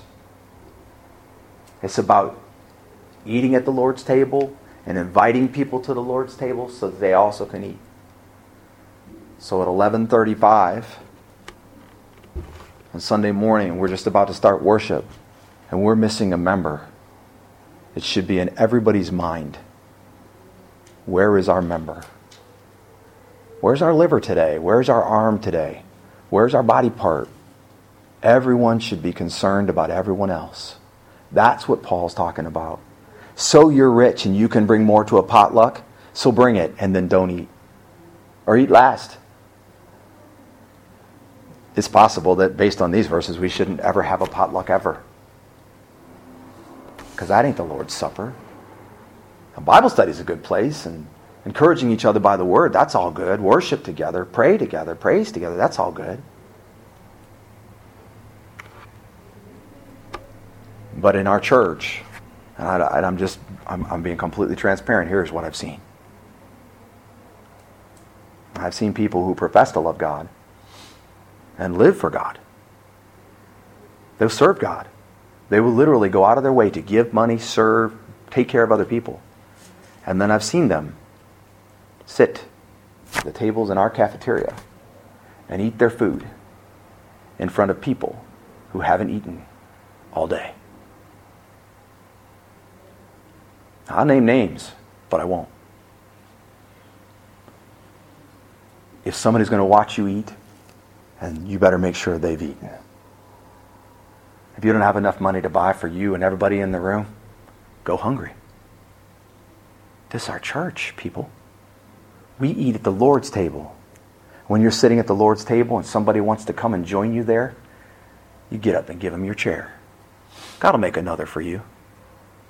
You make sure that everybody who's thinking about coming to Jesus is welcome. It's time that the church lived like the church that Paul was talking about. In case we need a second testimony, we're in the conclusion now. We're going to go to Hebrews 13, and I'll go back over the points just to make sure everybody kind of got it. Hebrews 13 says it this way, beginning in verse 1. Let the love of the brethren continue. In other words, that's those who are eating together at the Lord's table, the family of God. Let the love of the brethren continue. Do not neglect to show hospitality to strangers, for by this some have entertained angels without knowing it. So if someone comes and wants to be part, you make sure you include them, because it just might be a test, if you will. Verse 3, remember the prisoners as though in prison with them, and those who are ill-treated, since you yourselves also are in the body. So we have people who belong to Jesus Christ who have the name of New Heights Fellowship tattooed on their heart. And they aren't coming. They aren't participating. They aren't serving, and they aren't giving. And you don't know why. And in some of those cases, I don't know why. And that's not acceptable. That's not the church that God is talking about. If you are part of the same body as them, then whatever difficulty they're going through, you stand with them in it. You go find them. And if they say, I don't want to be part of New Heights Fellowship, I don't want to eat at the table, I don't want to be part of the teaching, I don't want to be part of the serving, or whatever, that's a different thing. Then you're no longer obligated to do anything. But you are more than obligated to put every one of your resources on the table to make sure that the brothers and sisters in Christ who call themselves New Heights Fellowship are led to the table, have a seat at the table, are blessed at the table, and understand what's taught, how to serve. Verse 4 says, let marriage, this is talking about in the body of Christ, let marriage be held in honor among all, and let the marriage bed be undefiled. For fornicators, those who misuse sex, adulterers, those who have sex outside marriage in any way, shape, or form, even lust, God will judge. He says that's a pretty dangerous statement for a Christian. We're not going to be judged now by Christ because we are owned by Christ. But if you're a fornicator or an adulterer, that opens the door to judgment. Verse 5, let your character be free from the love of money, being content with what you have. For he himself has said, I will never desert you, nor will I ever forsake you. So that we confidently say, the Lord is my helper, I will not be afraid. What shall man do to me? This changes the context when you realize he's talking about the body coming together and having all of us having these same things. Verse 7 says, remember those who led you, who spoke the word of God to you, and consider the result of their conduct. Imitate their faith. Jesus Christ is the same yesterday, today, yes, and forever. Do not be carried away by varied and strange teachings, for it is good for the heart to be strengthened by grace, not by foods through which those who were thus occupied were not benefited. We have an altar from which those who serve the tabernacle have no right to eat. For the bodies of those animals whose blood is brought into the holy place by the high priest as an offering for sin and burned outside the camp, are burned outside the camp. Therefore Jesus also, that he might sanctify the people through his own blood, suffered outside the gate. Hence, let us go out to him, that's Jesus, outside the camp, bearing his reproach. For here we do not have a lasting city, but we are seeking the city which is to come. Through him, then, let us continually offer up a sacrifice of praise to God, that is the fruit of the lips that give thanks to his name. And do not neglect doing good and sharing, for with such sacrifice God is pleased. Obey your leaders and submit to them, for they keep watch over your souls as those who will give an account. Let them do this with joy and not with grief, for this would be unprofitable for you.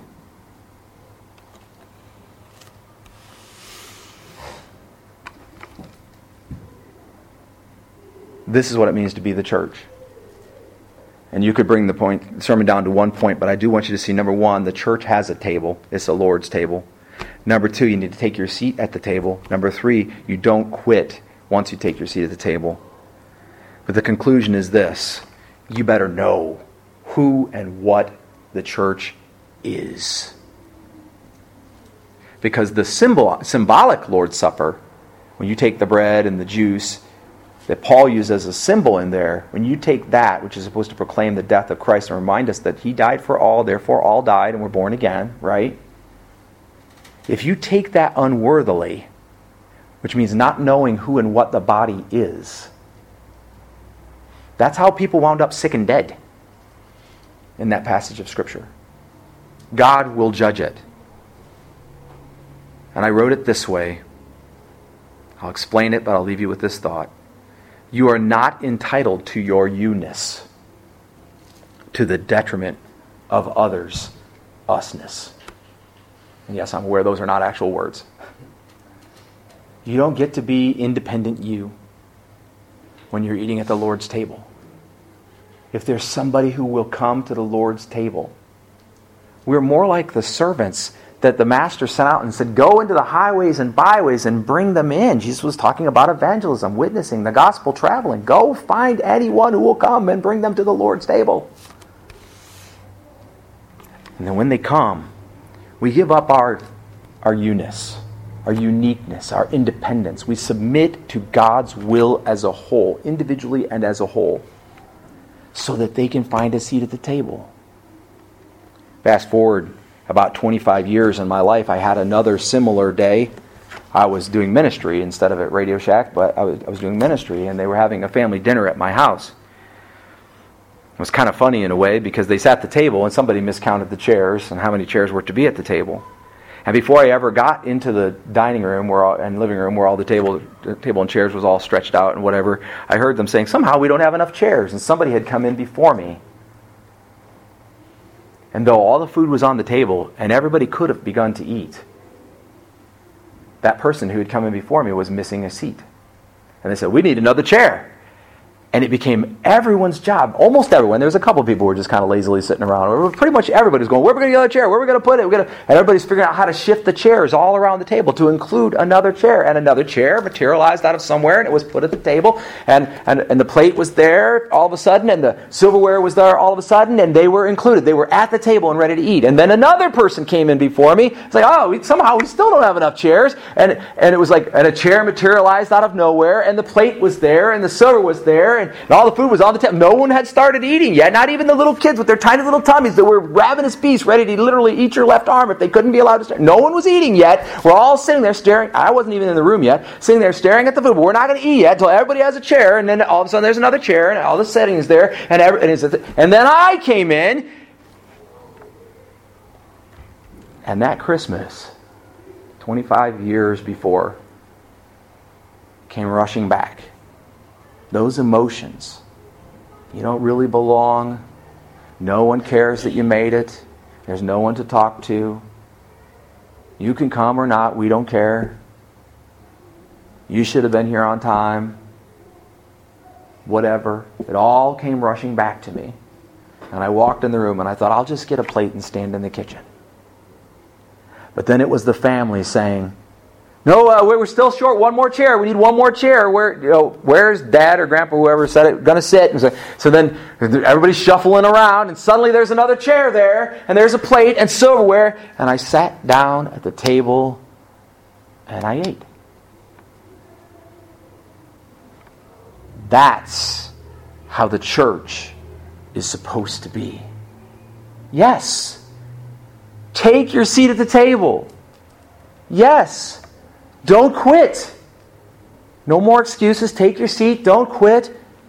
But if anyone else should want to come to the table, then the whole church... Listen, if somebody comes... I'm just going to be very simplistic about this. If we are singing worship up here, Brother Tim, I'm authorizing you right now, and I know your heart is going to say the same things I'm about to say. And somebody comes in our sanctuary on a Sunday morning at 11:40, and they're bawling like a baby, they're obviously broken... And the only person that knows that they're in that situation is the praise team. Somebody from the praise team needs to point that out, at least to me or to somebody else in the room. And we need to gather around that person and we need to say, you are welcome at the table. Believe me, you're going to love this. Let us pray for you. Let us encourage you. I'm not saying take them out. They need to be here. I'm not saying give them an excuse. No, they need to be here. Draw them in. Love them to the table. And at the same time, I understand, be aware that sitting at the table somewhere today, sitting in this room somewhere today, is people that are hurting. And we need to be sensitive to that. We need to be aware of that. And we need to be ready to help. You may have to pony up your checkbook, so get your stinking finances in line. And you may have to put your back or your muscles into it, so start getting your health in line. You may have to say an encouraging word, so start training your mouth to say encouraging things. You may have to bring Scripture to a difficult situation, so start reading your Bible. You may have to move the God of heaven to do a miracle, so start praying and talking to Him about it now. Take your seat at the table. It's the Lord's table. Don't quit and get used to it. Because if you're part of this church, this is a church that cares about everybody else. This is a church that cares about everybody else, that tries to reach people and bring them in, or it's no church at all. I've been to churches where you can just slip in and sit in basically anonymity, and no one knows whether you came, and no one knows when you left. And they don't know your name, and they don't know if you read your Bible or if you prayed or if you're doing anything to serve God, and they don't really care because they're just there to worship. It's so loud nobody can talk. So many people that nobody cares whether somebody showed up or not. That's no church. That's not the church that Paul was talking about. It's not the church that Hebrews was talking about. And we have had over the years a number of people in our church who appealed to the church and said, please, let us love like this. And today it's not me that's asking us to do that. It's God. And in case you are doubting that in any way, shape, or form, There's the sentences that we wrote in the journal. Stand united. Jesus, today we work together. And church stands firm in the Spirit against the evil one. That's what it's like to be at the Lord's table. Now let's live that rather than just journal it. I also like to add, the Lord led me to set alarms for half dozen alarm clocks around the room. And only one went off. You can use a lot of crutches. But there's a way to train yourself to wake up on Sunday morning and be excited about going to the Lord's table with no alarm at all. There is a way to train yourself to go to sharing the gospel whenever you see somebody hurting, whether they have questions. There is a way to train yourself, to give of yourself, to give up yourself. Let this mind be in you, which was in Christ Jesus. There is a way. Or are we independent? I don't want to be codependent. But you got to be dependent on God. And we have to be dependent on each other. We're going to pray briefly, and then we'll go to a final song. I just ask you to listen to the Lord. Father in heaven, I know that there are churches out there that in seeking you and desiring to live for you have moved into community, moved into apartment complexes or started camps or things, and we know that's not what your word teaches. And I also know that there are churches out there like what we talked about who are just big enough that nobody knows anybody. The sad, the lonely, the brokenhearted can slip in and out of the room and never be served. And that is definitely not what your church is about. We have a unique set of gifts in our fellowship. An amazing ability to sacrifice and to love.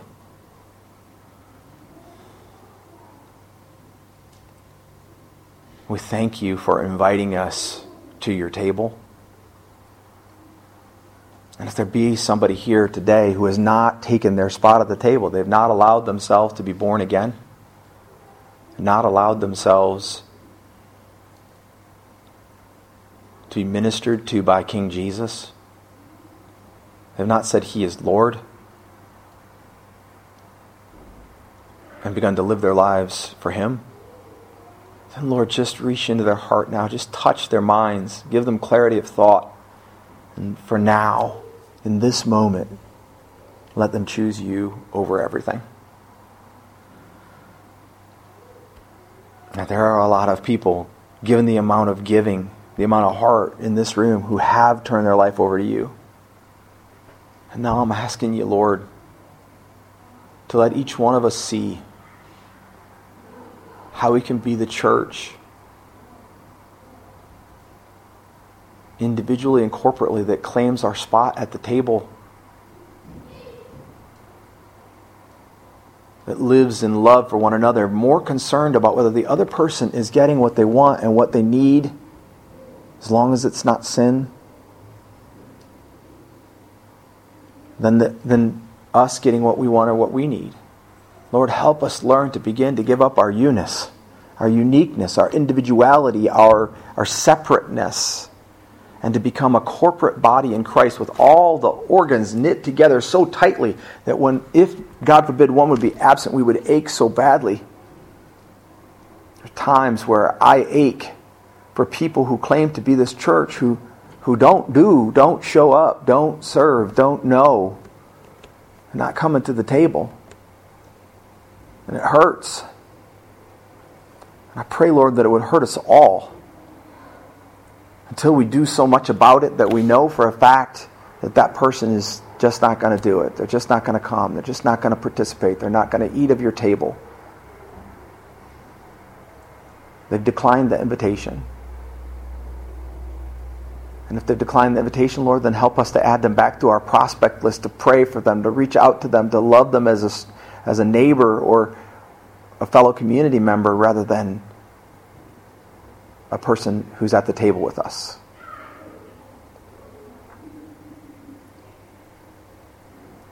Some people in this room have family members whose names have come to mind. And I ask you to heal them, yes, but more importantly, to strengthen them, to be the kind of man or woman that reaches out, that draws them in, that makes sure they have a seat at the table if they are willing to come. We are not putting behind or letting go the important teachings that we've been studying. We understand we have to repent of dead works and not try to earn our spot. We understand we have to trust you with this like we trust you with everything. We understand that our outside needs some adjustment so that it's not offensive, so that it's reaching and not pushing away. And we could go down the list. But Lord, we need your healing so that our church can grow in maturity and also in numbers. Just as there is no limit to the number of seats you will put at the table, there is no limit to what you can do through us if we submit ourselves completely. Help us be ministers of reconciliation. Help us not be ashamed of the gospel. Help us reach out and draw close the downtrodden and the hurting, the isolating and the fearful. Help us find ways to cross barriers. People that say they want to come but they don't have transportation. Lord, help us find a way to aid them so they can come to the table. It's no excuse, or giving them a podcast address or a streaming address. That's no excuse. We have to find a way. And we believe that you have that way. So we're asking you, Lord. And we believe that it starts with the desire in our hearts to grow the kingdom of God that supersedes and transcends and overcomes our desire to be who we are. Please help us, God. In Jesus' name, amen. Ask the praise team to come forward at this time and help us to lead us in this worship song. This is our last of the day. We're still at the table.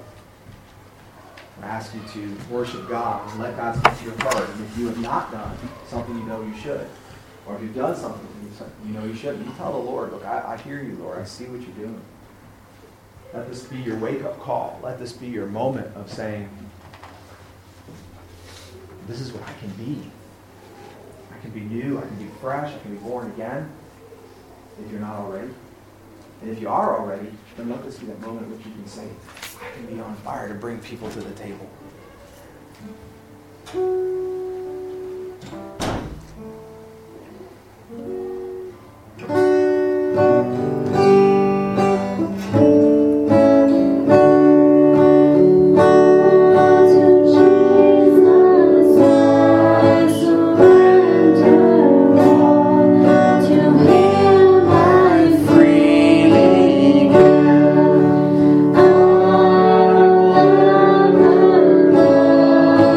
Joy.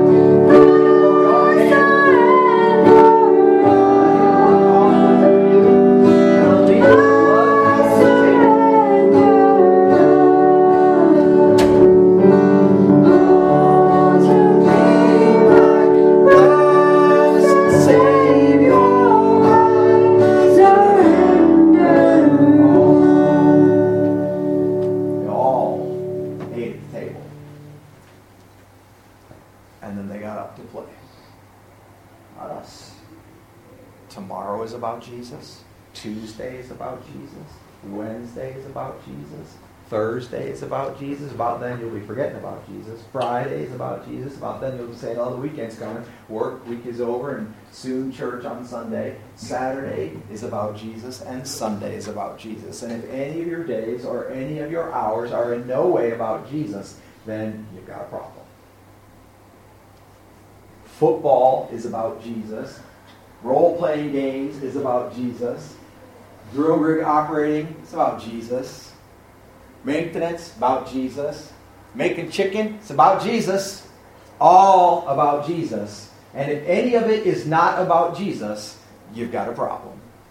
You need a wake-up call. And you love Jesus, and so much sometimes you go into the cave, you go into the place where it's not about Jesus, figuring, well, I'll automatically come out the other side. You set an alarm maybe to make sure that you'll come out the other side, but the wake-up call never comes, and that's exactly what happens to people who eat at a table other than the Lord's table. You cannot get it from Jesus and also get it from somewhere else. You can't. Might seem like the best thing. I'll never forget when my grandpa took us out to dinner in the restaurant next to Sterling's in Rossford over there, and he said, when you get back to Grandma's, don't tell her that we ate out. Just eat dinner anyway. He said, do you think you can do that, eat here and eat again in an hour? And my brother and I said, oh, we can do it. When we got there, we couldn't do it. And we ate pretty good at the restaurant, and we couldn't hardly eat there. Listen, you can't eat at another table and also eat at the Lord's table. Get your truth straight from Jesus. Get your power straight from Jesus. Get your hope in Jesus. If you get it from somewhere else, then you can't get it from Jesus. We're going to close in prayer at this time, but great blessings that we have a meeting today. We have a membership meeting here just shortly. We have just a couple of important things to deal with on the agenda, and so we'll come back together as members, and we will again take our seats at the table and try to do what it is that the Lord would have us to do today in our membership meeting, which will go by fairly quickly, but that's a moment to care about what other people are doing, are trying to be, and so on. So I'm going to ask Alicia, would you close us in prayer at this time? And then we'll come back together in this room in just a few minutes, just enough to go to the bathroom and whatever. We'll go back to that meeting pretty quickly. Dear Heavenly Father, I thank you once again for this day and for bringing us here to sit at the table and do work for you and learn about you and grow in your name. I ask that you be with all of us as we go through this membership meeting, as we go about our ways with the football game today, and that we remember that you are the head of everything, that it is about you and the work that we do for you. Hey, you've been listening to New Heights Fellowship Baptist Church of East Toledo. Whether you found us on Alexa or Stitcher or Google Podcasts or iTunes or wherever, we're just so glad that you tuned in and hopefully grew a little bit, reached New Heights in Jesus today. New Heights is a relatively small, very impactful church in Toledo, Ohio, and we are also serving through the Southside Life Station and a variety of other ministries throughout Toledo and therefore indirectly the world, and so we could use your assistance. If you're enjoying these podcasts, your support helps to keep them on the air and available to you, so please feel free to text GIVE to 419-419-0095, and you can give via your cell phone on your credit or debit card. You can mail a check to 255 Hefner, Toledo, Ohio, 43605, and address that to New Heights Fellowship Baptist Church. You can go on our website at churchtoledo.com and give that way. You can pray for us and pray for the gospel to get out and a powerful movement of God's Spirit as the kingdom of God advances on the face of the earth. If you'd like to volunteer, if you're in the Toledo area and you want to connect up, please reach out to the church. More information on our website. Please reach out to the Life Station. More information at lifestationtoledo.com or also on the churchtoledo.com. And wherever you live, as far as you may be, we would ask you to remember that love is for everyone, that the love of Jesus constrains us. It leads us to be the kind of people that we're supposed to be and advance the kingdom of God as we deliver the gospel, which is the ministry of reconciliation. Please inform everyone that you know that by believing in Jesus Christ as Lord, which means that He tells you what to do, and Savior, which means He paid the price for your sins, and that God has raised Him from the dead, and then confessing this with your mouth, that you too can be saved. Please, please, please join us in advancing the kingdom of God on earth. There may not be all that much time left, but here is a fact. Love is for everyone. You too can reach new heights in Jesus. God bless you today. In Jesus' name, amen.